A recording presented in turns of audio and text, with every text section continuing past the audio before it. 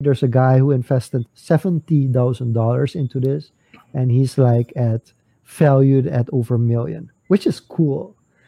So you and I both know we follow Gary Vee. You talked about collecting shoes. You got one of Gary Vee's shoes. That's one of those things you collected back in the early days.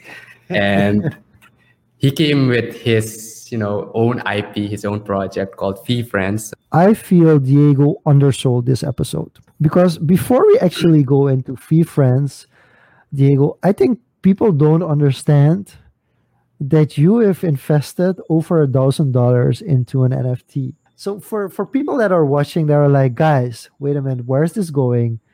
Why are you putting so much money into, and also where's the money coming from? I think that's something people want to know as well.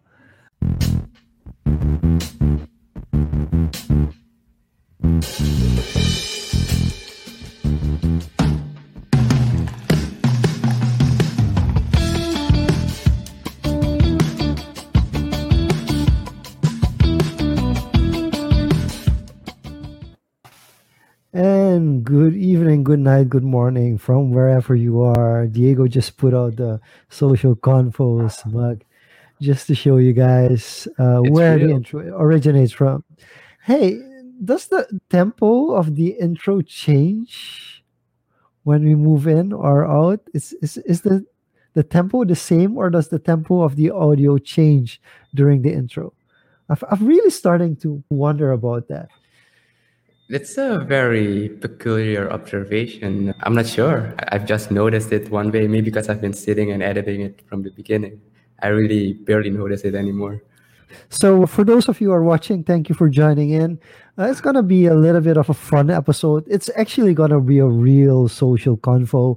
And for today, we're allowing a lot of comments. So, if you're watching and you feel you want to ask a question, just drop it in the comments because we'll probably discuss it. We're also going to talk a little bit about the lockdown. I want to talk a little bit about things that we have been doing, have been trying out and experimenting with this year.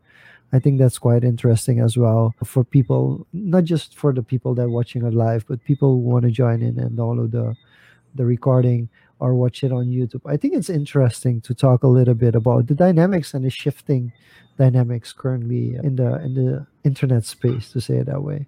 So for you, what has been like? First of all, we're in a full lockdown, so that's, I think, the first thing that we have to talk about. Thanks, Greg, for pointing out that the audio and video is doing great. Thank you for joining in again. We'll get you in here soon, Greg, so keep an eye out. Yeah.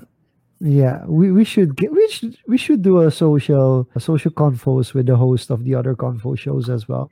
I think that's the great idea. We should probably do that next week. What do you think?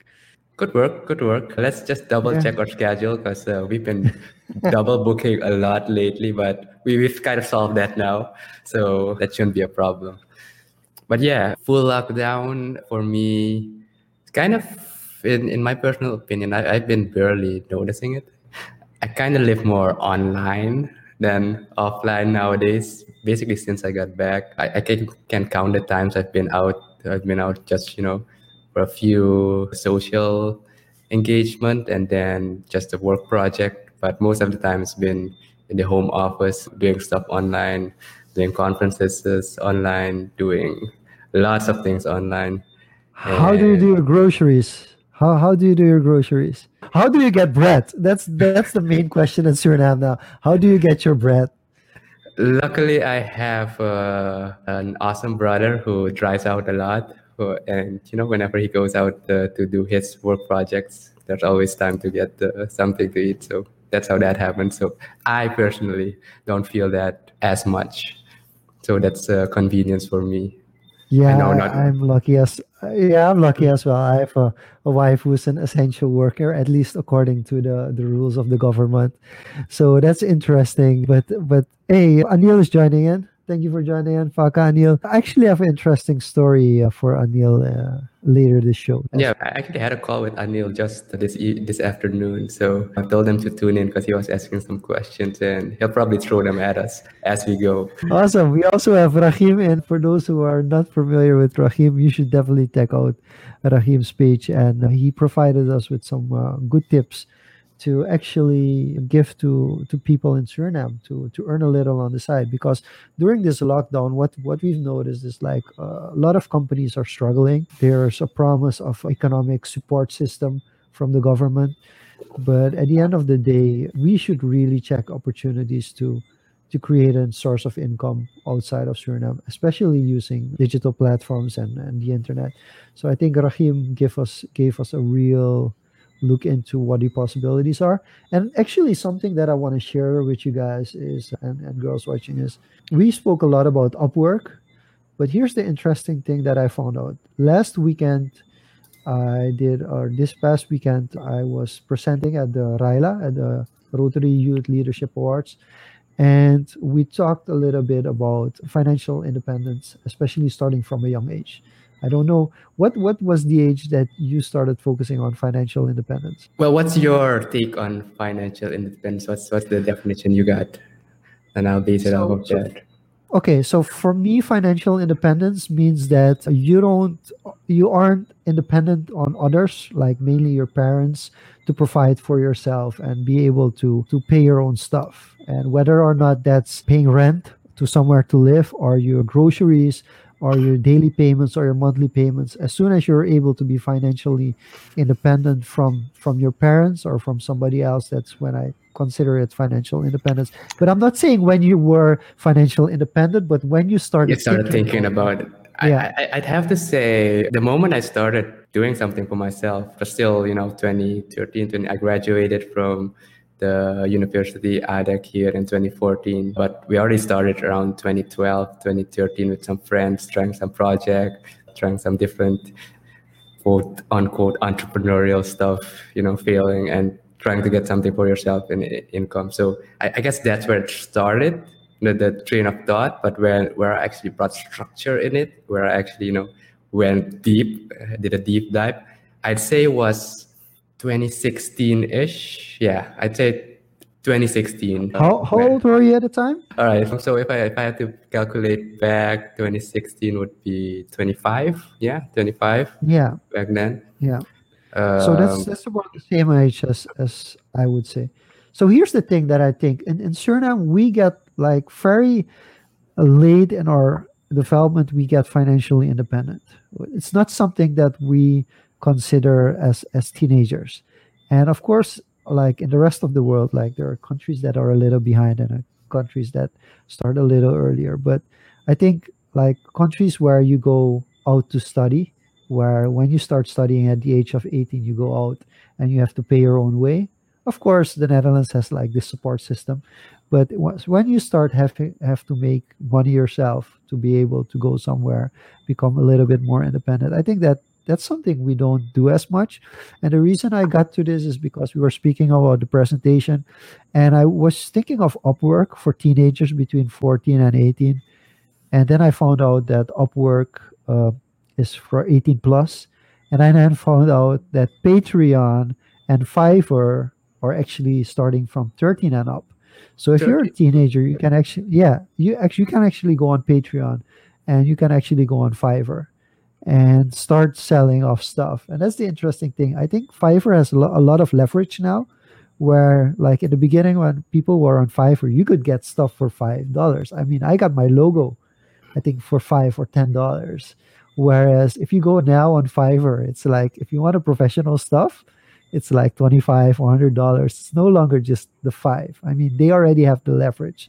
So that's quite interesting, I think. And yeah, I do feel we should look at opportunities to earn something in US dollars or in a foreign currency or even in crypto for that matter to feel of the pain a little less. Yeah, Greg brings up a good point there. If you can live with your parents till you're 30, there's no incentive to be independent. I'd say yes and no. I don't agree, but you go first. Yeah, so it depends on how you look at it. Also depends on your personal upbringing, personal circumstances. For me, I've been in that position, I've had a, let's say, not sheltered upbringing, but there was, I didn't really have It's that okay to struggle. say Yeah. sheltered. It's okay to say sheltered.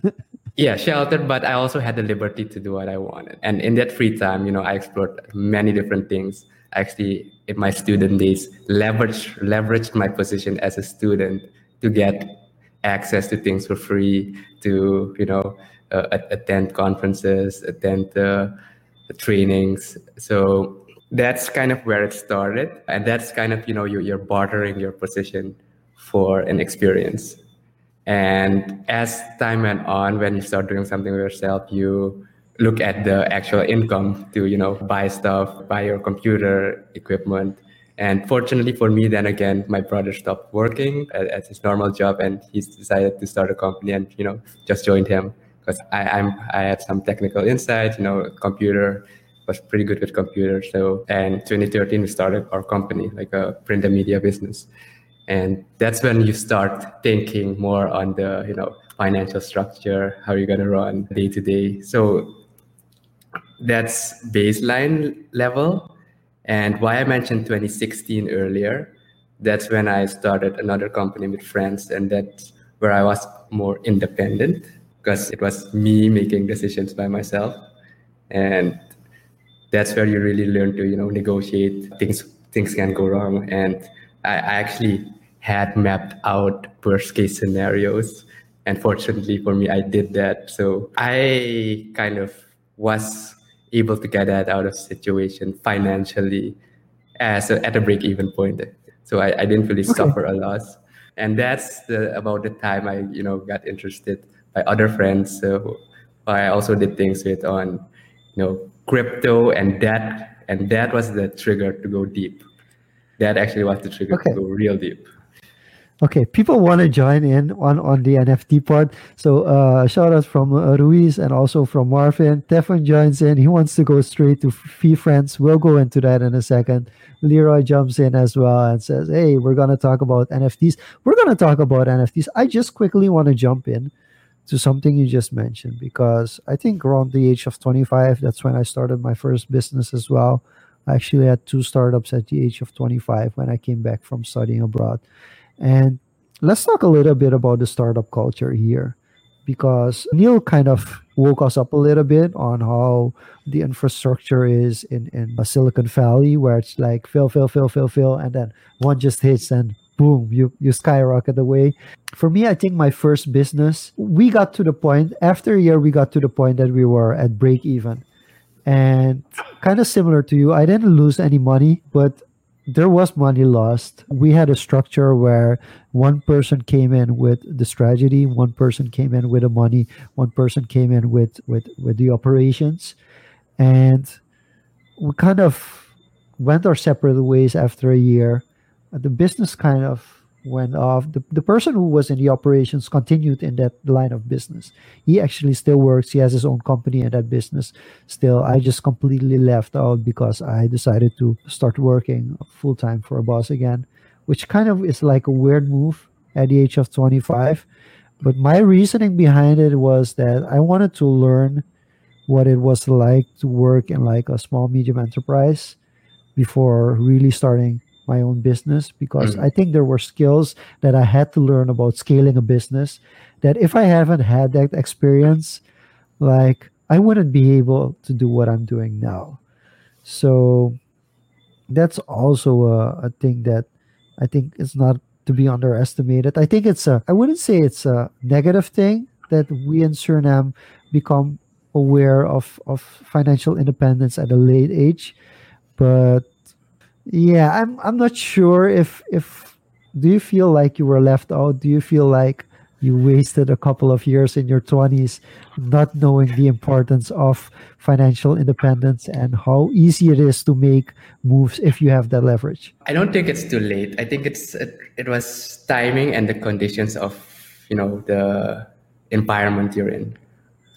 So yes, maybe if you look at it from a pure age perspective now, we know people who are much younger than us who are already doing what we're doing now, but at a much younger age. And you think, that could have been us back then. What were we doing at 20? But I don't feel left out because the conditions and accessibility wasn't as wide, even though it's not as widely accessible yet. in my opinion.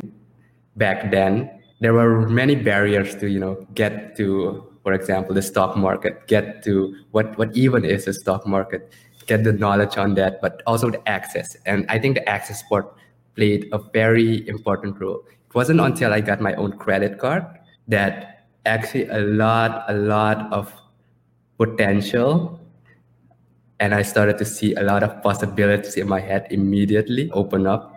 And that's where it started, that, you realize this. For me, my first credit card kind of scared the hell out of me because it was like, oh no, I'm liable for this.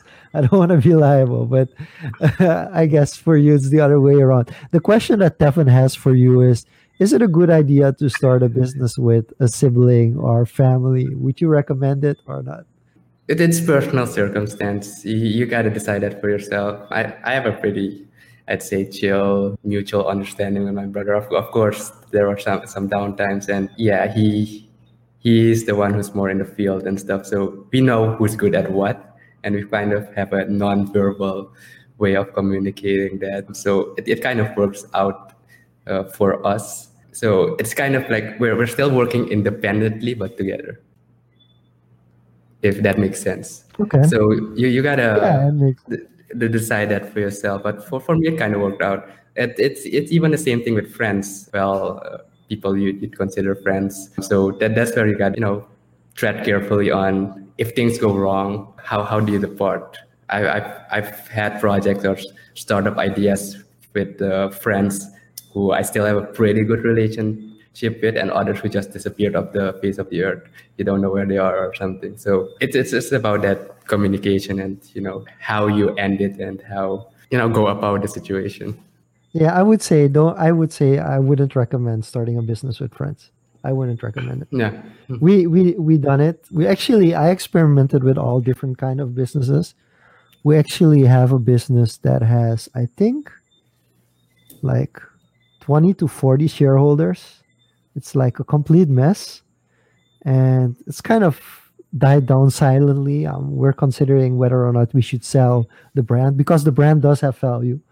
So we're considering still selling it off. But yeah, and then if you sell off the brand, you get all the brand benefits and all the social media channels connected to that brand, which do have some value. But again, yeah, if you sell off the company, most likely you have to pay all the assets to all the loans that the company still has, the outstanding payments that the company still has, and there's like nothing left after the sale and after everything. So Yeah. you brought that up. So my view on loans, taking on debt. Yes, we did take on a bank loan for our first company. I'd say there's a certain level of relief once it's paid off, but even then, when we were in that position and I started doing other stuff with other people as well, my point of view was I don't want to be in that position of owing something.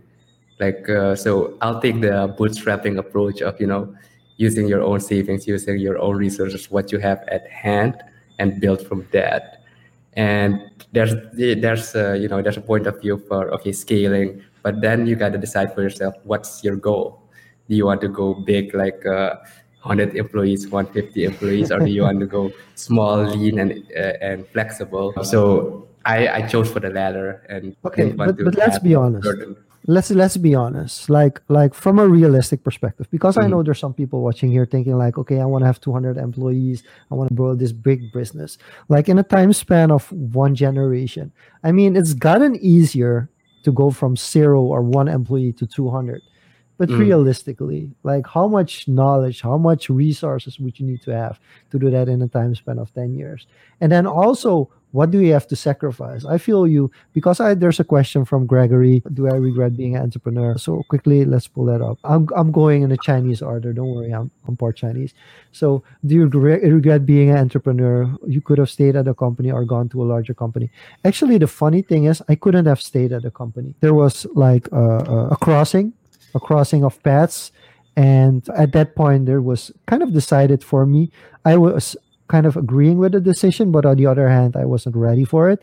And there were crossroads, and I had to go my own path. And so staying at a company wasn't an option. Going to a larger company, I don't like office politics. I really don't love office politics.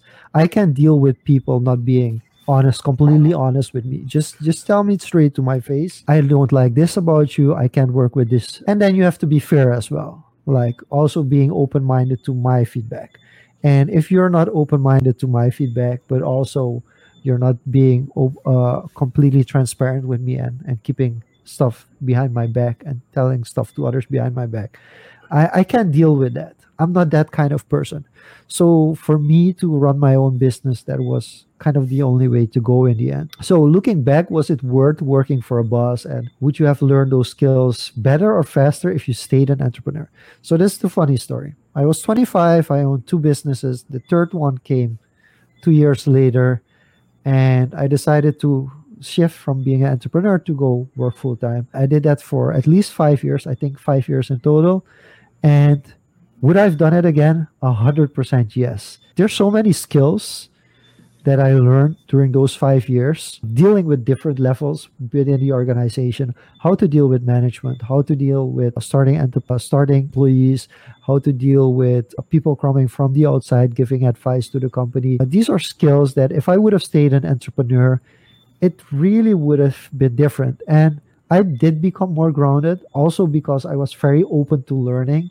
So for me, it was 5 years of a learning experience because everything that I experienced during those 5 years, as negative as you could put it or as positive, it was all a learning experience. So from everything that happened, I can recall basically all those moments during those 5 years, what happened with me. And I couldn't always recall how I got into the situation, but I could always recall what I've learned from that situation.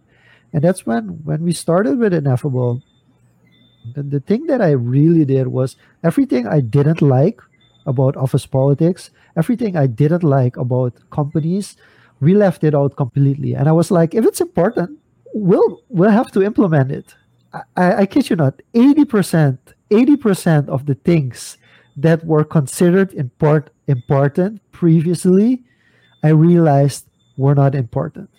Like starting on starting the morning exactly at 8 o'clock, and that everybody has to be present at work at 8 o'clock. It really doesn't make any sense because some people want to go to work at 7. Some people want to go to work at 9. Some people want to start at 11. The people starting at 11 have to realize that if you start at 11 o'clock and you go away back to home at 4, you're not going to reach your own targets. Not just the targets of the company, your own goals in life. If you're not very, very efficient, you're just not going to reach them. So it's fun that you want to decide for that person to start at 8. But if that person wants to start at 11 and work from 11 to actually 9 at night, and the person doesn't have like kids or a wife or a husband, why not? I mean, but then you have to have your own responsibility. And that's where I think most people are like, yeah, but in certain, we're not used to having that kind of independence. But also the situation isn't catered towards that. Like if everybody in the organization is working from 7 to 3 or from 8 to 4 or from 9 to 5, of course it's going to backfire if somebody starts working at 11 o'clock. But if your organization is fully geared towards everyone having that freedom, and the only rule that we have at our company is if you have a meeting with a client or you have a meeting with a colleague in the morning, you have to be there. You can't say like, okay, I'm starting at 11, but you have a meeting at 9 with a client. You have that responsibility. So those kind of small things, I think, if I wouldn't have had the experience working for a boss, I wouldn't be able to let go as well of that experience, because I think the first 1.5 years, 2 years of Ineffable, I was pretty much still like the CEO that would say, but you have to be at the office, but you have to be, and somewhere in the third year or second year, it kind of, I let go of it. And then I realized that some people weren't used to having that freedom, and it went completely wrong, and others embraced it until we came to the point that everybody embraced it. Yeah, some people just require some structure or guidance, but that's people independent. I think it's also the culture that you've cultivated from the start. Yeah. I've observed company as an outsider, so I can't really say what's going on inside. But to me, it pretty much seems pretty, flexible, mobile. See people sitting in the second floor, some just in the office. So it gives a really, modern or feel to it than what I observe in traditional. I've never had that experience, so I can't really say. But as you said, you deliberately chose to do those 5 years. I deliberately decided not to go at all. In my view, it's I'm I'm going to try and benefit from not knowing and finding out. Yeah. So I lost some of the creative. I have to be honest. There was a time, I think, for a year, like for a year, I completely lost myself. I became so KPI driven. I had a zero inbox. I was literally fighting to get to zero inbox. It was like months and months of fighting to get to a zero inbox. It was completely down because you completely lose track of what's important and what's not important because you're so fixated on getting to that zero inbox. And if you would go to my inbox right now, I think there are around 30 mails at the moment, so which is pretty decent. But I have been without the personal assistant for I think now 2 months because we move kind of as soon as we need as soon as I have a personal assistant, within the first couple of months, that person already transitions to project manager because there are enough projects open for new project management positions. And I think the benefit of starting off as a PA is that you kind of get through the process of the whole company quicker. So you kind of know what's important, which clients are important. So shifting to project management is a lot easier.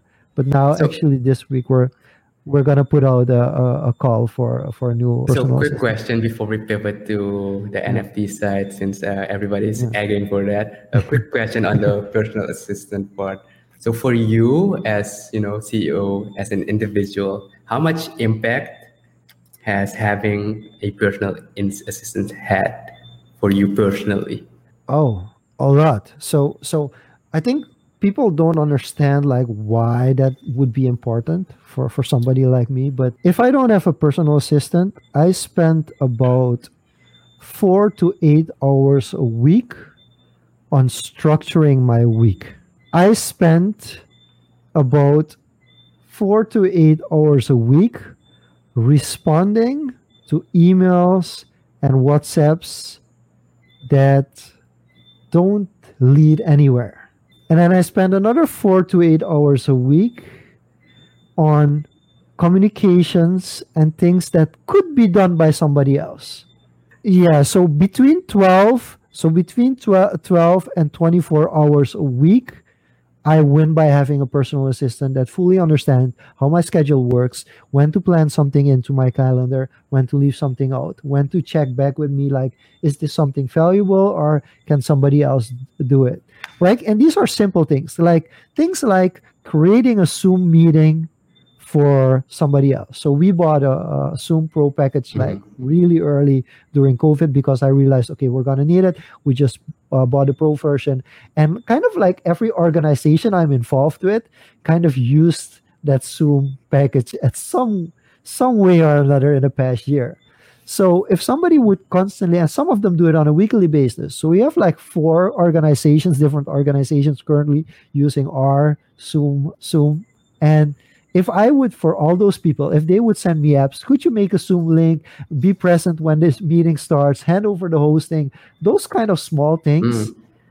they really start adding up. And then I forget, like 3 weeks ago, I just forgot that there was a meeting because I'm at home with my kids and the meeting starts at 8 o'clock and I'm busy putting them to bed. And then after 8 o'clock, when I put the kids to bed, I have like 5 missed calls and I realize like I completely forgot about it. So I think that's one of the things for a PA. The second thing for a PA, what every time I've had a PA during the past 5 years, our company has made like a fundamental leap because all of a sudden there are like 10 to 20 hours I have a week more that I don't have to spend processing these small tasks that I got to put into like, okay, I really got to do this. I really want to Mm. do this. So I think at a certain point, but I think what people should not underestimate is don't get it too early. because I wanted a PA at an earlier but point, but you first have to structure yourself and provide that structure to the PA, because if you're not providing the structure beforehand, the PA is gonna come, he or she is gonna try something, and you're just gonna throw it all away and you're gonna throw it out of the window. Yeah, this doesn't work. This doesn't work. This doesn't work. And I spent like 5 cycles of structures finding out like what is the way. We used almost every project management tool there is, and we ended up with Google Spreadsheets and Google Calendar. Like Google Spreadsheets and Google Calendar are just gold for me. And WhatsApp, which is not allowed anymore. We officially use Slack now, but if you want to do something quickly, it's just WhatsApp. So how to be a good PA, Gregory? I think the best PAs are people that are really structured and they can make snapshot decisions whether or something has value or it doesn't have value. It can go wrong. Like I had experience that somebody was like, "You should fire this PA because I don't like this person." So that also happened. All my former peers are gonna be like, "Are they talking about me?" But don't worry. But that was like we had a case that somebody was like, "Yeah, this person isn't fit for this position," but there was also somebody who was very strict, like very structured, and you do have to have a little bit of leeway. You can't be like, "Okay, so I'm not available for the rest of June. I'm not available." Yeah. If you would go into my calendar, yeah, if you go into my calendar for this week, practically if it would be fully filled in, which is not at the moment, but if I would fill in, I do have a task list. I think I have a task list of 50 tasks for this week. And if I would schedule all those 50 tasks into my calendar, everything would be, yeah, next week. Let's do it next week. Let's do it next week. So from what I gather from what you're saying, to sum it up, is basically don't get it too early. Structure your self. You have to structure yourself first. Yes. And and I guess the signaling point would be the moment you start stacking things up or just keep pushing it and not procrastinating but postponing things, and the stack keeps getting bigger, and that's when you should start considering, okay, it's time to get a PA. But go through that whole process yourself first. That's what I'm getting from you. Yeah. Got it. Yeah. So do you want to go into more questions? Do you want to jump to NFTs? What's the next step for us today? Quick shout out to Rajiv. Bootstrap is live. Definitely. Bootstrap is definitely live. Also at home. Yeah. Yeah. I guess let's take one more question and then we'll pivot to the NFTs because we're halfway through the show now. And let's see. Yeah. So Rahim mentioned the office politics was the worst. And then Gregory asked, like, how to prevent office politics taking a hold in a company. So basically, if you're like an employee, you don't have full control over that, unfortunately. Like the office politics being prevented starts at the top of the company. So actually, it's funny. I was on LinkedIn today. I don't go there often enough. But Derek Curry, who many know in Suriname, he posted a quote today on LinkedIn saying, like, don't forget that the bottlenecks are always at the top of the bottle.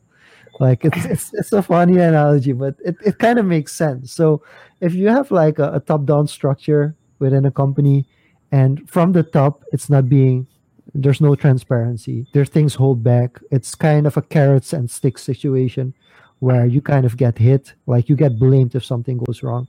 I really think I've been in like personal development meetings with team members of mine, and they were like sitting there and just waiting to be punished. And I would be like, so how is it going? And then for them, it was kind of confusing because they were so used in Surinamese culture, we're used to being punished if we did something wrong. So then getting the question like, but are you sure? And it doesn't work. It doesn't always work. We have situations in our company that the gap between what we wanted to achieve for the person and where the person was at that moment was too big. And then you also have to make decisions like, okay, we can try it next year or maybe the year after, or come back when you're ready for this. And that's really hard to accept. But the other side, we also had situations where I was like, yeah, but is something wrong? What's going on? Can we help? Can we help in a certain way? And then the person kind of confesses and says like, this is really the issue. And the best way to prevent office politics is in weekly meetings, as soon as we feel like somebody feels offended personally, kind of de-escalate it, saying like, hey, let's focus on the issue. Don't focus on the person. Don't focus on what went wrong. Focus on the issue. What went wrong? Why did it go wrong? And not who made it go. Who was responsible for the fact that it went wrong? But what was the actual situation? Apparently people are already digging this, but yeah, I think this is a good place to pivot. Let's go back to we started this talk actually on financial independence, then starting your own company, and then the experience within that. But let's zoom back to the financial independent part and how that path actually brought us to our personal interest in the blockchain cryptocurrency space, and what has now developed, kind of gone mainstream, the NFT space. So two interesting projects that have been kind of taking off in the last few months. Is one the one you're so interested in because you're a huge sports lover. That's NBA Topshot. I'll pop it in here for a second. Yeah, Oh, NBA nice, nice. Topshot.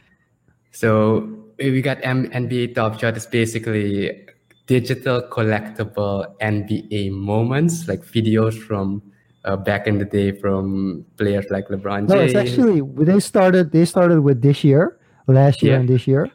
So these are like all new kind of moments. And I think the best part about this is that it's owned, but it's owned by Dapper Labs, who has a crypto background, which is good. But also it's together with the NBA and the National Players Association. So they're pushing like NBA players to promote this as well, which makes it kind of, for a fact, like you own this NBA moment. Like if you have one of those moments, I don't think people really realize what the potential of this is, because in the I end think it's the kind first of, question you get is, yeah. what does it mean to own a moment? What can I do with that? And how would you explain that, owning a NBA moment? Well, why did you even, aside from you being a huge sport lover, NBA lover, what does owning a NBA moment mean for you? Okay, so let's just bring it back first to collectibles. I've been collecting like my whole life. I've NBA collectibles like trading cards. I have flippos and pick. I used to collect soccer stickers as well. And I'm actually upset because I think my 10 best collectibles, like basketball cards from Michael Jordan to Charles Barkley, like the high quality ones, I actually put them on like my wall as a kid. When I was younger, I actually put glue on them and I glued them to my Oh, wall. And so they don't have any value. Like my 10 best collectibles actually from my youth, which I'm pretty sure are like at worth between $20 and a couple of $100. I can't sell them off anymore because they don't have any value. So I think that's the biggest mistake that I made. And then, but I still have a very big collection. I think I have over 300 basketball trading cards, of which wow. probably 250 are just useless, like are players that I don't even know who they are. But there's a small collection that is actually worth something. And if I would trade it off, I would pay for the ones that I do have. I think there would be like a couple of $100 worth of trading cards there. So where's this upper deck? Because most of them are upper deck cards from the 90s. So where's that little different from these NBA Top Shots? It's because these are like real. You have these. It's similar in one side, but on the other side, you can watch it on YouTube. If the highlight is available on YouTube, you can watch it on YouTube, but then it's owned by YouTube or it's owned by the NBA or the broadcasting station that broadcasted it. But these moments are actually owned by you. And then the question comes, but how valuable are these moments? Like if I have a LeBron James moment and 40,000 other people have it, how valuable is that actually? And that's kind of where we're still in a beta phase because this is year one. And I think people don't realize it. I can actually buy, I've bought in the past month, I've bought a couple of moments for $1, of which I'm pretty sure that there'll be $10 somewhere along the next 10 years. Okay, just for reference, from the Yeah. moments that are out now, what's the most expensive moment, just to paint a picture at what stage it's now. So there's like a LeBron James moment, of which there are like 49 available in the world. And I think also the skill, people don't understand the skill. We're going to talk about VeeFriends as well. I don't think people understand the skill, because when we think from scarcity, from a Surinamese perspective, we talk about scarcity and 600,000 people are able to chime in.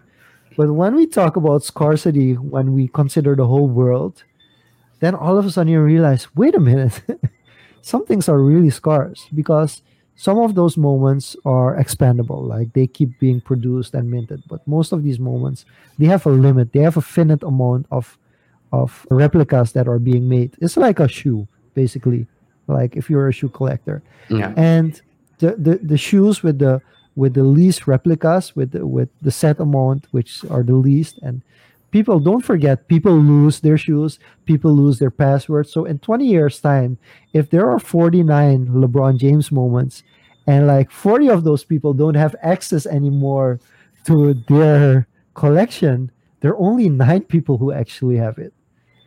And 9 people, and there are already over 300,000 Topshot collectors. So that's also kind of like a confrontation. Like, wait, there's 300,000 people trying to get these 10,000 packs that are available. So we're thinking 10,000 packs, that's a lot. And then you realize, like, the chances of getting one is like, it's it's like 3% or something. And the LeBron James, I think the most expensive moment that has been sold on NBA Top Shot went for $250,000. Yeah. Wow, that is quite a lot. And yeah, that's one in how many copies. So don't expect to go into it and make 250,000 if you're listening to this. No, no, no. Yeah, just I think I have to make that clear. there's a guy who invested $70,000 into this, and he's like valued at over a million, which is cool.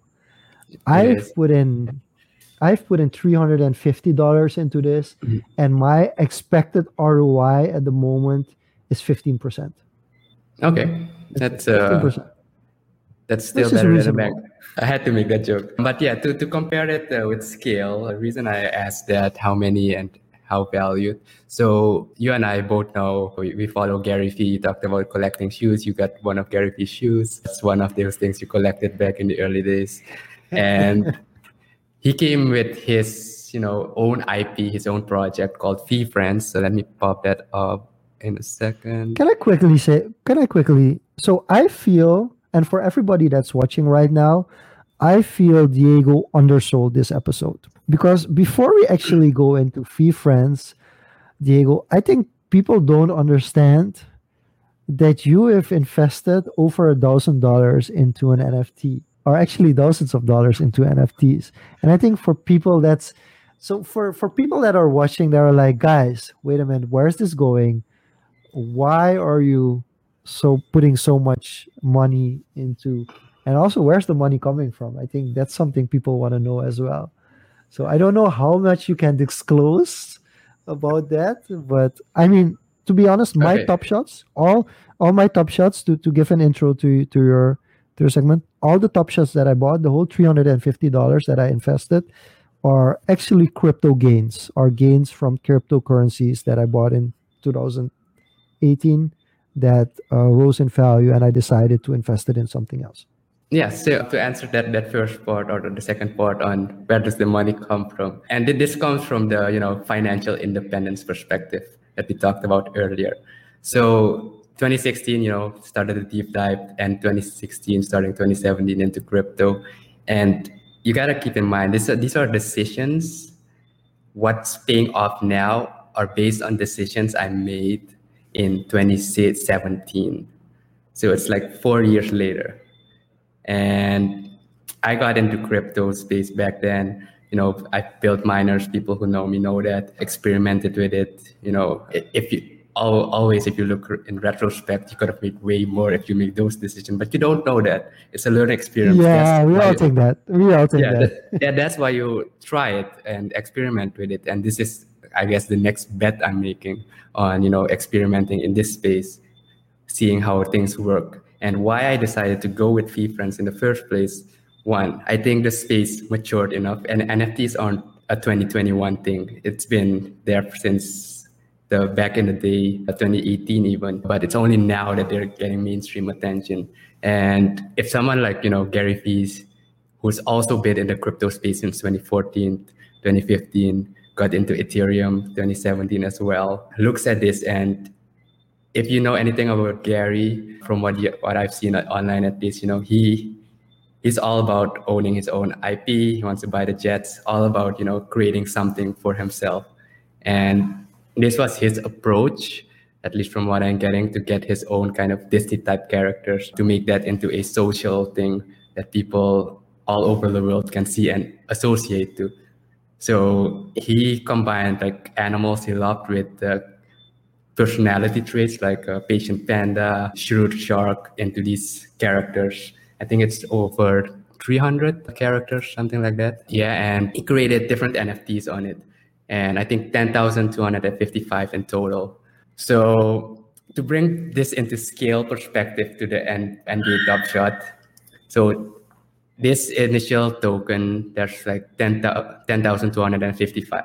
Gary Vee has millions of followers. If you check all his socials, millions. They started a Discord channel server for this project in particular. How many people are on the Discord channel?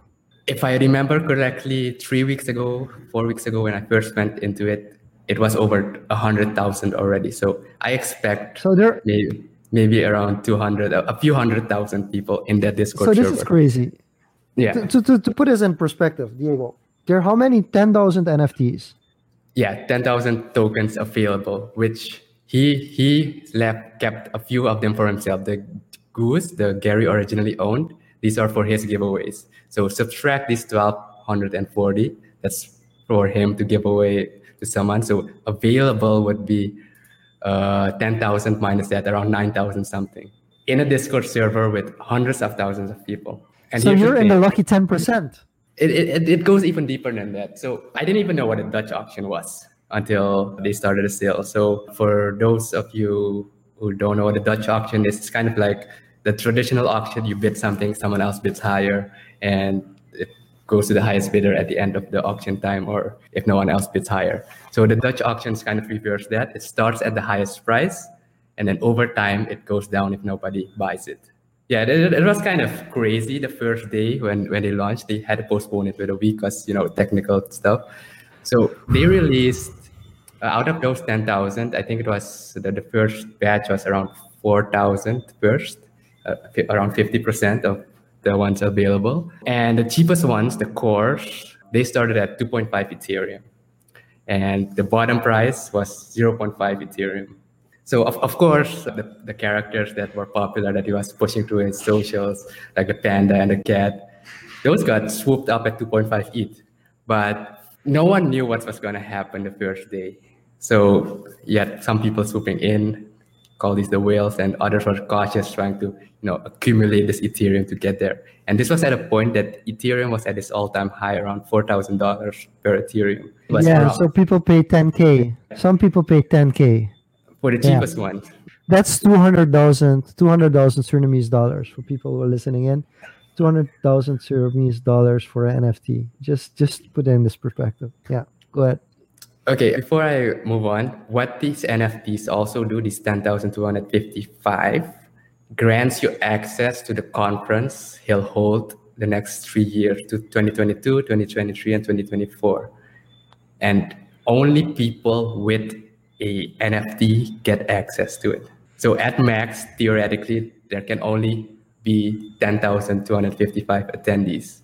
Coming back to the course and the first sale, why I decided to go for it, because I told you this, I was going to just observe what's going to happen. Yeah. So I've been in that Discord server. The first week it got postponed. I've been following conversations, how people were interacting, how people were planning. And this is where you can see how a community, how a following truly is, and if it's worth your time and investment or not. So people were already planning out, if a PCon's going to be here, already thinking out how, we're going there, but also educating each other on, the crypto space, because a lot of people, a lot of his followers are even new. They know nothing on crypto, so they made tutorials on how to make a MetaMask. So they educated compared to other platforms the whole process. And this was in the Discord only, so he didn't publish it quite on the socials. So it was for this tight knit group who really invested. And then you have these moderators who kind of took on a kind of a guiding role in that. So you see this happening in the Discord server, and then this is getting interesting. And then the first day of sale happens, and obviously the cores, the cheaper ones, that's the most affordable one for most people. So of course a few people scoop them up, but as the price got lower, 1 ETH, 0.9 ETH, 0.8 ETH, you see a velocity in purchases. People are starting to buy more. And actually the cores from day one got sold out the next day, before the opening sale of the next day. Ooh. I was chatting with you. I think I need to pull the trigger now. I was chatting with you. I was looking at it, and it's like the numbers are going. There are, I think, 200 or 300 left of that, and I'm like, I gotta do it now. And in my mind, you think when the price hits the floor, everyone wants to buy it at floor level, and that's going to increase the network traffic. And prices were high, and if somebody is a bit faster or their transaction gets approved before yours, you miss that out, and you have to pay gas as well, and you lose on that. Yeah, you don't get the gas back. I actually paid a bit. You have to explain. No, you have to explain the gas. Yeah, to people who are watching that are not familiar with Ethereum, because you keep saying ETH, but for the people that don't know that's Ethereum. That's the second largest cryptocurrency in the world at the moment, market cap wise. So, but explain a little about the gas, and then explain your strategy as well. Yeah, so quickly on that. So if I'm not mistaken, NBA Topshot is on another, I think it's called Flow. So it's on Flow, but they did something very smart, and I really appreciate them for that. They use Dapper Credit. So you actually purchase Dapper Credit, which you can purchase with any crypto on Coinbase, not Ripple, because Ripple there's a lawsuit against Ripple in the US. So basically you have Bitcoin and so on, but then you buy credit. And what they did, you got a fixed value. You get fixed equivalent. You have a fixed value, and your money gets deposited back when you miss a sale, which is good because our internet connection in Suriname is really slow. So I miss out on a lot of $1 and $2 moments because somebody outside Suriname has a quicker internet connection, and they get to pull off because it's click, click, click, click, click.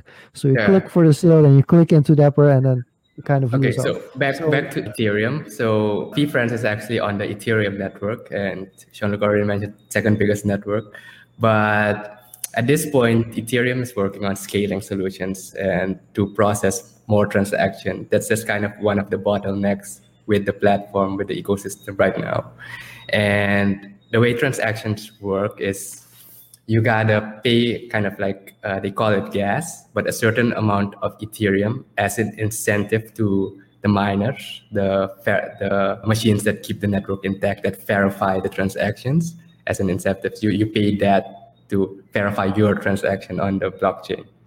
So when traffic is high, gas prices increase because it's kind of like a competition to whose transactions get approved. And it was an all-time high. So one transaction around that time, kind of like if just for ETH was maybe $30. $20, $30? Oh, $30. Okay.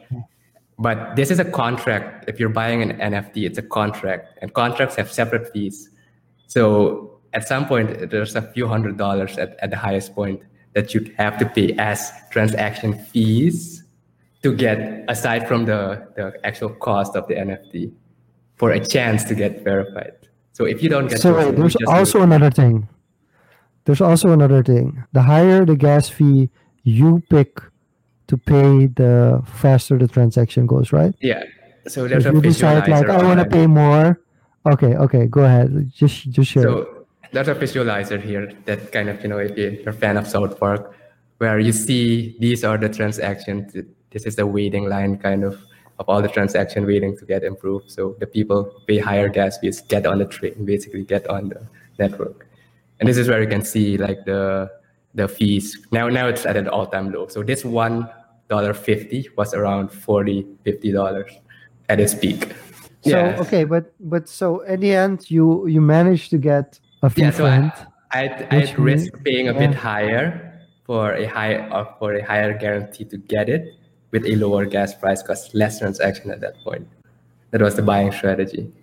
So yeah, I got a fee friend that way, and then you just follow the community along and how things go, and the next day, basically, consequently, each day the course sold out that same day or before the next auction started. So the course were all sold out within those 5 days.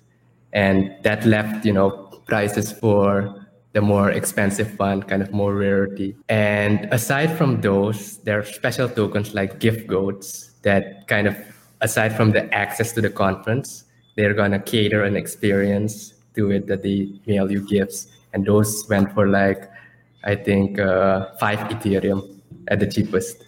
So this just to give you a brilliance on, like Gary Fee found the ultimate leverage. Yeah. Like this is like the ultimate. He Wait. basically One more gained. thing, Yeah, just yeah. another type of tokens were the access tokens where you get either breakfast with him, like mentorship by him for a few hours or one time a year.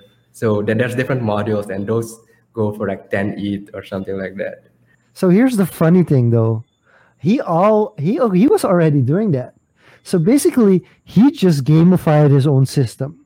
He already had all these things in place.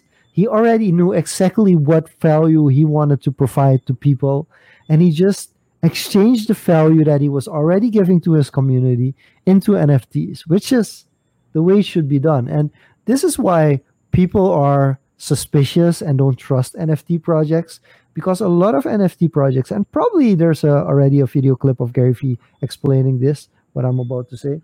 But in the NFT market, in the NFT sphere, there's this idea that you could just create NFTs and you can just go to Paint and kind of make something in Paint and put it on the blockchain and it will sell for hundreds and thousands of dollars, which is not how it works. I mean, there's real value in this. Like the successful NFT projects have real value in them. And I think people still underestimate that because it's like, yeah, and we can make an NFT this and NFT that. Yeah, But so it's kind of all that about that value. weight, that added value that's been added Yeah. just the token kind of sold me on it as well. Like it's not a loss, even if it goes south, even if everything crashes, which probably It's gonna that's gonna happen be yeah, it's gonna eventually happen with between now and NFTs. 2025. A few will survive, the good projects, and this is one Yeah. that I've Yeah. identified. Like really, there is substance in this. So that's why I decided to pull the trigger. And to give the context again, like 10,255 tokens. And if you go back, check the stats, they're sold out, but there are only 4,500 token holders. On the market. Oh, Yeah. okay. How many are on the market? Of those 10,000, how many are currently being sold? I'd have to check OpenSea. Not that many, because a lot of people are still holding. I could probably check that real quick now. So what I've experienced with NBA Topshot, Only 350 are being sold out of those 10,000 350. on the secondary That's market. nothing. Only 350. So that's where you see scarcity. So if you look at the course, the bottom price was 0.5 Ethereum. The cheapest one from what's being sold now, it's 2.5 ETH. It's 5x already. Okay, So but realistically, we're both not in it. We both looked at the project and we're like, this is something that I want to invest in. This is something that's fun. This is something I find value in. It's not something we did for the money. I'm Which gonna is give a also good example. Yeah. Yeah. Yeah, Go which is ahead, go ahead. also a thing that there were actually people flipping. There have been actually people who bought cores at 0.5, flipped it on the secondary market for a few ETH, because Gary calls out, oh, this is an underrated character. They put it on the market, and then someone else scoops it up.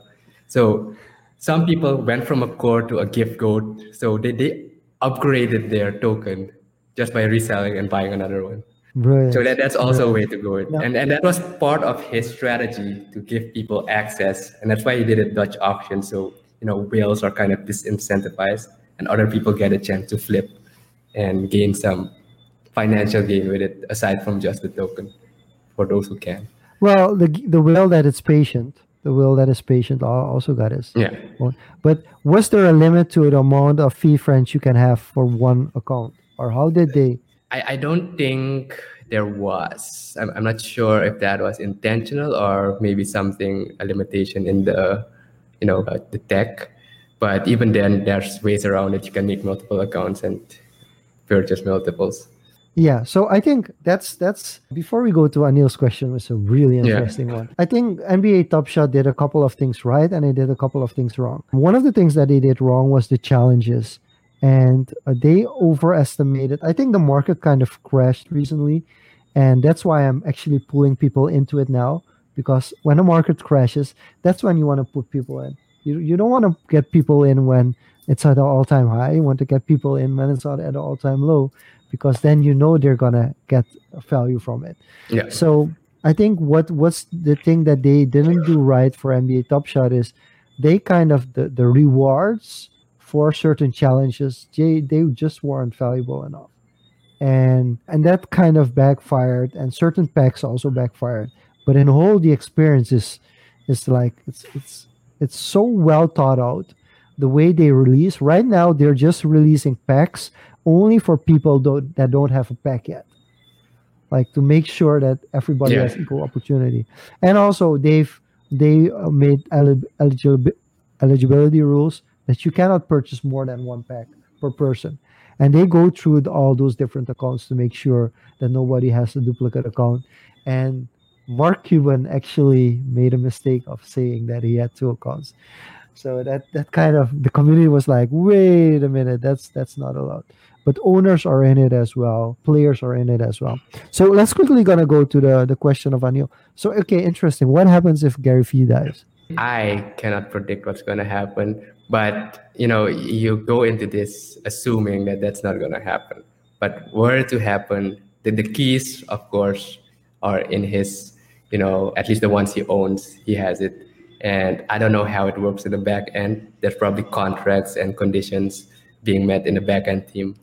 I say if he were to die, the access tokens kind of, you can't really get that service or Oh, you can. Oh, no, no, reward no. Wait. I do think you can with get it back. Gary. I mean, Yeah, you, yeah, you probably could have something alternative, but that's worked out in the project itself. You kind of gotta look at it as just any other type of reward based conference. If you scheduled a meeting with a coach or something, if the coach dies or a trainer, I assume they would have mechanics around that for I something do at think this that scale. it's interesting. I wonder if he addressed that already on one of his channels.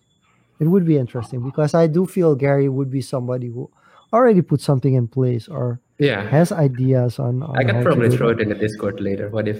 Yeah, and I think and we have to understand it's a community over hundreds of thousands of people who would, I mean, they would pay to go to his funeral.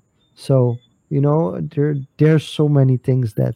To talk about community and funeral, I'm gonna maybe take a side track here on, the gaming world. For example, I'm also an avid gamer for the people who know me. I play online MMOs, and you have a strong community, and this is just a gaming world. There was actually a popular manga artist who recently passed away, a popular show in Japan, Berserk. And when the news hit the internet, there were a lot of fans of him in the game I'm playing, and they actually held a kind of a funeral or tribute of Memorial. respect. Yeah, kind of everybody lined up with their swords in the ground with a fire just to show respect in one of those cities, and just goes around, and that's thousands, a few thousands of players just for a few days straight. So you can see the power of community there, and if you translate this to a real world example of someone who's been impacting people's lives through his socials a lot. Yeah, you can expect something like that from the community side. So if we talk about community, we do have to quickly talk about Doge as well. I think, yeah, I think it's interesting. Doge is a very interesting and a very peculiar place. I don't have a good idea how many people in the Doge community are there because of they're just thinking moon, moon, moon, and how much of the community is still like the community who's been there A from the core start. development community. Yeah. Is that what you mean? Yeah. Be- yeah, because I know there's part of the community that's saying like we don't sell below 5 cents. We're not ever gonna go below 5 cents again. So I think that's a really interesting dynamic because there's a lot of speculation whether or not we're still in a bull run or we're already moving towards the bear market. There's a lot of speculation about that. But also these cryptocurrencies are gonna drop eventually. They're gonna drop. We don't know when they're gonna drop. They might go up a little and then have a drop, or they could be stagnant now and drop off later this year or next year. But it will be interesting to see like what's the bottom Doge is gonna go back to. I don't know. Yeah. So a lot of people are saying like 5 cents. There are people who are like, yeah, but I'm not buying Doge for more than 1 cent. There are people who are like, yeah, it's gonna go back to a fifth of a cent, a fifth of a cent. So there's kind of, but the community is what makes it special, and that's why kind of Elon is putting so much effort into tweeting about the community because from a community perspective, they're really, really strong. I feel. Yeah, I really can't say much on Doge because even though I've been looking at it from a sideline and the price spiking up, I personally haven't, dived into it because kind of, missed it and you don't pay it, mind. Just focus on other projects like the NFTs. So here's what I want to say about that. 2017 took the deep dive on crypto.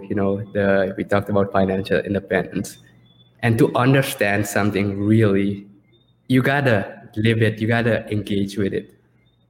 It's not something you just see, oh, and you hop on the train and then go with it, because that's not where you're gonna see the value. It's the moment you start actually engaging with it, with the people busy in that space, and try to do a transaction.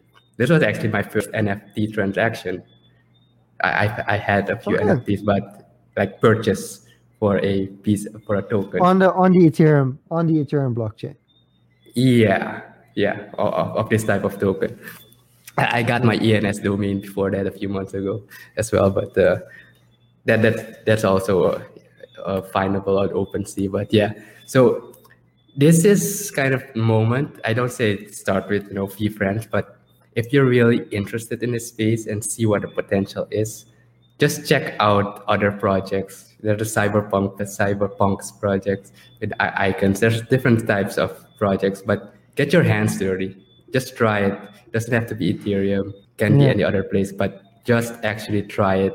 Spend that little amount of money just to get that experience, and then decide later, okay, this has value or not, and then base your investment, if you want to call it that, on that, and not just go on the Doge train. Oh, it's going up. I need to buy Doge. Yeah, but that's how most people start, and Yeah. because Doge is relatively cheap, but 40 cents, 70 cents, even 10 cents is not cheap. So definitely wants to know where you can mine nowadays. Can you still mine? So how do you feel? How do you feel about faucets, mining, and also what's the last one? Airdrops. You get How do you feel about it? How do you feel about faucets, airdrops, and mining? Okay, to start with faucets, I've never done faucets. And to explain what faucets is, it's basically you have these websites and you do a few actions and you get rewarded for it. I think you did it a while, Yeah. but I've never even bought I it. I actually I think my faucets in the beginning when I started doing it in 2018, I was at a certain point. I was like, okay, I've been doing this for months, and I got like $5. But in the end, like when the prices spiked, I got at least $100 out of just clicking, literally just clicking websites. Yeah. There's still a couple of faucets up, but now, yeah, now you don't get any revenue. Yeah, so for at that scale, I didn't really bother with that. It's too meticulous for Yeah. me. Mining, I mentioned before, I tried that. Again, it was getting your hands dirty and experimenting with it, with the tech, and what's possible. That's where you appreciate what's going to happen. So I did that. The reason why I stopped is, you take a big picture perspective. I was running NVIDIA cards, graphics cards, and graphics cards are expensive. And if you look at a tech cycle, there's newer cards every few years. And at that time, I was looking at the release cycle of NVIDIA. So the next year they were gonna come with a new card like the 2080 something. So new cards, new chips means better processing power is gonna outperform your card. So I got out, sold my card before that happened or around the release time. That was just a tactical decision on that part, big picture. And I didn't go back into it because, I've done my time. I got the experience. Okay, this is how it works. This is this. And I was then, And be honest, you ended up with quite some Ethereum. yeah, it's Yeah. kind of paid for one of my trips to Europe to a conference, basically. So that's kind of the mindset there on mining. I'd say, yes, you can still mine. And here's another mind shift change you have. You mentioned, those people not going to buy under 5 cents or so many cents. Selling, not selling under Or 5 cents. selling or buying, yeah. Yeah. But that's still thinking in US dollar terms. I early on stopped thinking in US dollar terms. I look at my portfolio in either Ethereum or Bitcoin terms. I establish if I've grown, if the coin amount has grown, not the US dollar amount. Yeah, That that's very that's disappointing. one of the fundamental differences. If you, in a way, I look at it compared to most people, I think. I've lost. So If I look at that, I've really lost because I did yeah, and I probably own lost I too, did but own more. I did own more than one Ethereum once. yeah, so And I probably yeah, lost two yeah, over the years, but that's you experiment. There was a phase where I experimented with trading, and yeah, that's how you get that experience as well. And you start understanding market psychology. You start understanding again communities, why people buy, why not, and that's how you look at that. And airdrops, I missed airdrops. Good old ICO days. I got a few airdrops, not a lot, but in 2020 there was a huge one. This was when I was in New Zealand, and I wasn't really yeah. focusing on the market. I saw the news come through that Uniswap on chain exchanges. That Ah, was a huge Uniswap. airdrop, yeah. And The I totally Uniswap slept airdrop. on that. I totally slept Oh, on that, but and then a lot of other platforms try to copy that effect to a certain degree, but I think it kind of died down now. So it's just yeah, kind of an incentive now to get people on the newer projects. And I don't really pay the newer projects so much mind yet. I focus on what I've experienced in 2017 that kind of has laid a track record of, has an established community. It has an established set of developers who are really working on the product itself. yeah. So I think that's you made a good comment there. No, it's very painful to think of it like that. Oh, I see a question here. If you're Yeah, talking about gaming on, have you checked into games running on earning your crypto? So this is really interesting for me. I am very much bullish on that. I am waiting for the moment when AAA games, online games start implementing these kind of things. And that's why I'm really not investment advice, but I'm really bullish on Engine. Engine it also runs on the Ethereum network, but with a different protocol, combining the fungibility of normal tokens that you can exchange like Ethereum and Bitcoin with NFTs, with non-fungible okay, tokens. So if you translate okay. this in game language, you have this currency in the game and you can buy this piece of armor or It's glamour. I'm very. This is my mandatory. Here's where my mandatory Hive talk comes in. I think we have one more screenshot of Hive. I mean, in D-City right now, people are really upset. Like D-City is a really good game. If you're into SimCity, it's really worth checking out D-City. It's dcity.io. And that's on the right. So on the left you have my Topshot collection, or at least a couple of cool cats and some fantasy stuff. This was a slide in one of my presentations as well recently. But on the right you see D-City. And I think what's really interesting about D-City is basically it's SimCity, a little bit more two-dimensional. SimCity, you really see what the city looks like, But as you can see, the city is quite big. I think my city right now on D City has over 7,000, a population of 7,000. My peak value at the moment, if I would get all my revenue from my city, I would make about $2 a day. But currently, and this is why D City is a lot like regular life, is because at the moment for D City, we pay 100% taxes. So the complete revenue that I would earn as a city goes directly to the government, to the game. It gets burned. And this is to actually, it's a tactic that our current president is doing to get the In price a of game, yeah, the the president in a price game. of the game. Yeah, the president of the game. Every 2 weeks we vote for a new president. So all 2,000 players that are playing, we get to vote for a president. And then there's also something like holding rewards, which is the amount of sim power. So sim is the simulation token for D City, and the amount of sim that you have stocked up that decides how much voting power you actually have.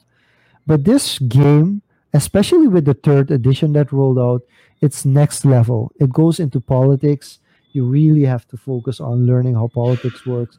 But it also has the dimension of the pandemics, fires, riots. You also have cards that are focused mainly on education. You have cards that are focused mainly on creativity. You have cards that are focused on crime. So there's so many dimensions to this game. And the question is, have you checked out games running on crypto? This is a management game on crypto. It runs on a crypto ecosystem. So that makes it really, really cool because there are also some side tokens that I earned from playing this game, like beer and wheat token that I actually earned from it as well. But Uh, why I want to talk about Hive is D City isn't even the biggest game on Hive. D City has around 2,000 players at the moment, but I think Splinterlands has over 10,000 players. And Splinterlands, you also have Crypto Master. Splinterlands is like a Monster Gaming trading card. It's like you can compare it to what's it called? Pikachu is part of what game? Pokemon. So you have kind of like Splinterlands is like NFT, Pokemon NFTs. Like Monster Game, you can trade and fight against each other. And then you have Crypto Brewmaster. Crypto Brewmaster is kind of like this beer brewing game. And then you also have Rabona. Rabona is like, which is really weird. I should be playing Rabona. I don't know why I don't play it, but it's this football game, soccer game on the blockchain. So these are so many levels to, and these are all different NFTs. So when you're saying like this was the first NFT that I bought, like I'm like, yeah, I have over 1,000 NFTs, but they're like small cards. The most expensive NFT that I sold was kind of an automation that you could get on D City, and I sold it for like $30 at the time. And I actually sold it twice, and I reinvested it Nice. all in the game. Well, one that So I do want to mention or add to that list is if you're into virtual world stuff, check yeah, out Decentraland. Decentraland, yeah, Yeah, it's kind of like if you're into Minecraft, like open box, sandbox building stuff, there's people building cities, literally lands, plots of lands are being sold like in SimCity, and these are being traded on OpenSea as well. OpenSea is a yeah. platform where people on the secondary market exchange things. A few of them go for a lot. So if you're into that virtual space, just try and give this a shot and see how that works for you. Yeah. So it's different kind of games, of course. Certain games just don't work yet. I think with Brave, like people are getting more aware of Brave as well. So with Brave, you're already having the browser kind of revelation that people are like, wait a minute, instead of Google making money off of us, we can actually make money while browsing. So that's already like a very interesting kind of new age incentive. But for A like quick tip. actual real first shooter gaming, I think that's a little bit still far away. No, there's actually development on RPG style dungeon Yeah. crawler games. Yeah, with the Ah, NFTs. that's I awesome. saw some demos on a few YouTube videos. They're actually in development already. People experimenting with that. So with fancy graphics, high end stuff, 3D models, and everything. That would be cool if you could play like BioShock and get like you earn like crypto from playing BioShock or something like that. That Yeah, would be and really cool. to translate that into games, to bring it back to a bigger perspective, look at how esports has grown. Let's look at the scale of esports now. translate that to esports, and esports rivals like traditional sports. Like I don't know FIFA yet, but international sports. There are competitions on those Hey, MOBA styles. listen, we spoke with Renzo last week, and like there are esports people that earn more money than Olympic swimmers. I mean, Yeah, that's kind of ridiculous, you know? So it's like we're getting into this dimension. There's actually a question that we asked Rishi, who is like one of the pros playing from Suriname, FIFA pros playing from Suriname. Like to what extent is it like fair that you earn a living from like playing FIFA like on a console, and there are people like playing semi-professional soccer who are like they're not earning anything. It's like this weird second layer dimension that we're not. And then it gets to the point actually of how much time and how much resources and how much skill do we invest into something, because I think that's we should put a disclaimer to this. mm. Like the amount of hours that you've put in to that Gary Fee Discord server, Yeah. it's To, you to bring that invested in in, that as well. to bring that into perspective, the project was supposed to launch May 5th. So at the beginning of May, I joined the Discord server, and I've been checking the server at least a few times a day, following what's going on and how things go. So it's research that you're doing and trying to understand. So that all goes into that all went into me making the decision that day. Like, I think this is a good move to make for me. I think that's a good disclaimer to close it off with. Like all these things that we're talking about, the amount of hours that we spent, and yeah, I can say I don't have time, but the amount of hours I spend into NBA Top Shot, like understanding what's going on, learning, making mistakes. I mean, I made a lot of mistakes that I could have avoided them, but there are also you also get rewarded.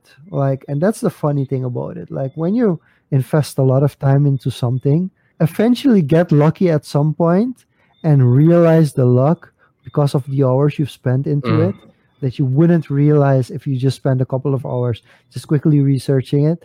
You just don't get those opportunities when you just are like, yeah, I'm gonna put myself into make account, and then you're done with it. The actual result, and then we've gone full circle because I ended up in social media by accident. I studied leisure studies, I studied sports and tourism, I mastered in urban development and planning. speaking It's in also, of experience. course, I mean, Yeah. my social science background, of course, helps a lot. So, hey, yeah, so Anil is onto something. When you have a PA, you can spend time for in becoming financial independence. That's true.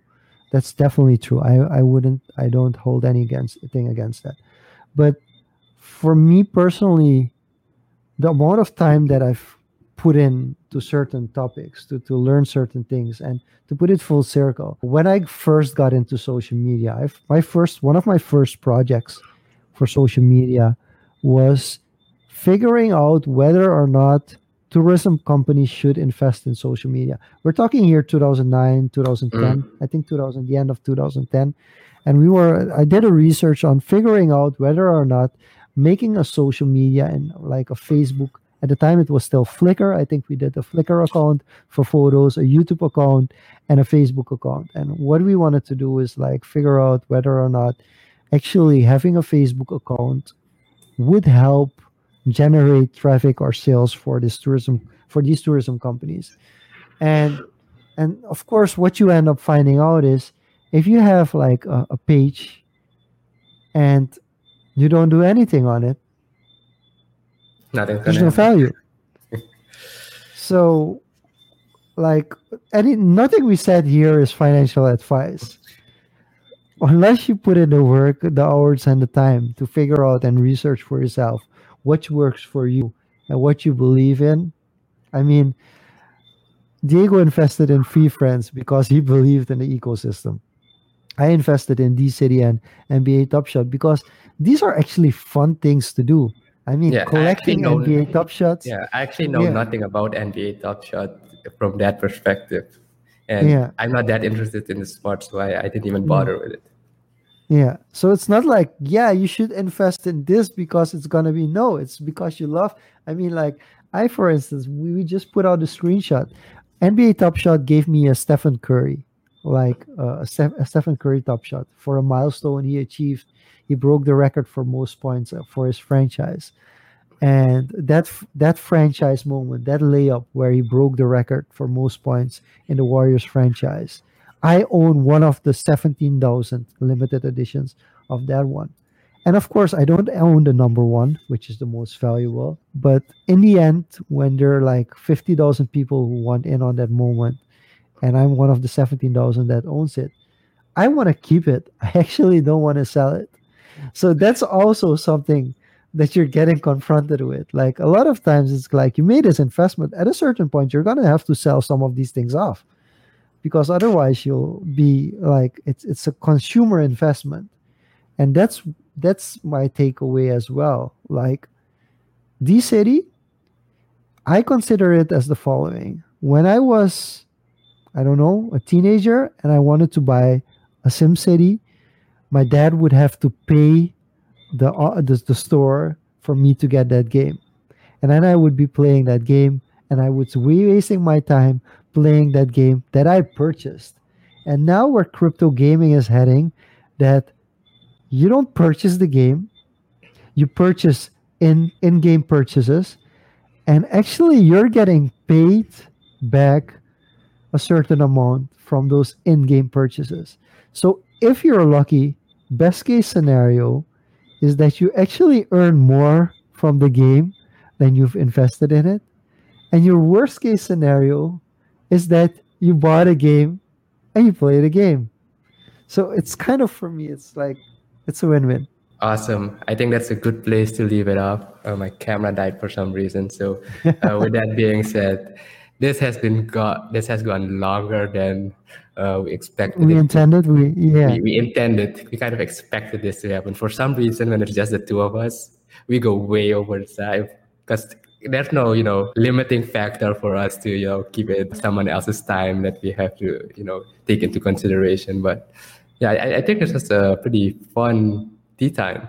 Yeah. And thanks So everyone for people, tuning in. as you all know, we will be posting the full episode on the website this weekend, or Diego will be posting the full episode this weekend. You will be also be able to listen and view this back on different streaming platforms, your favorite streaming platforms.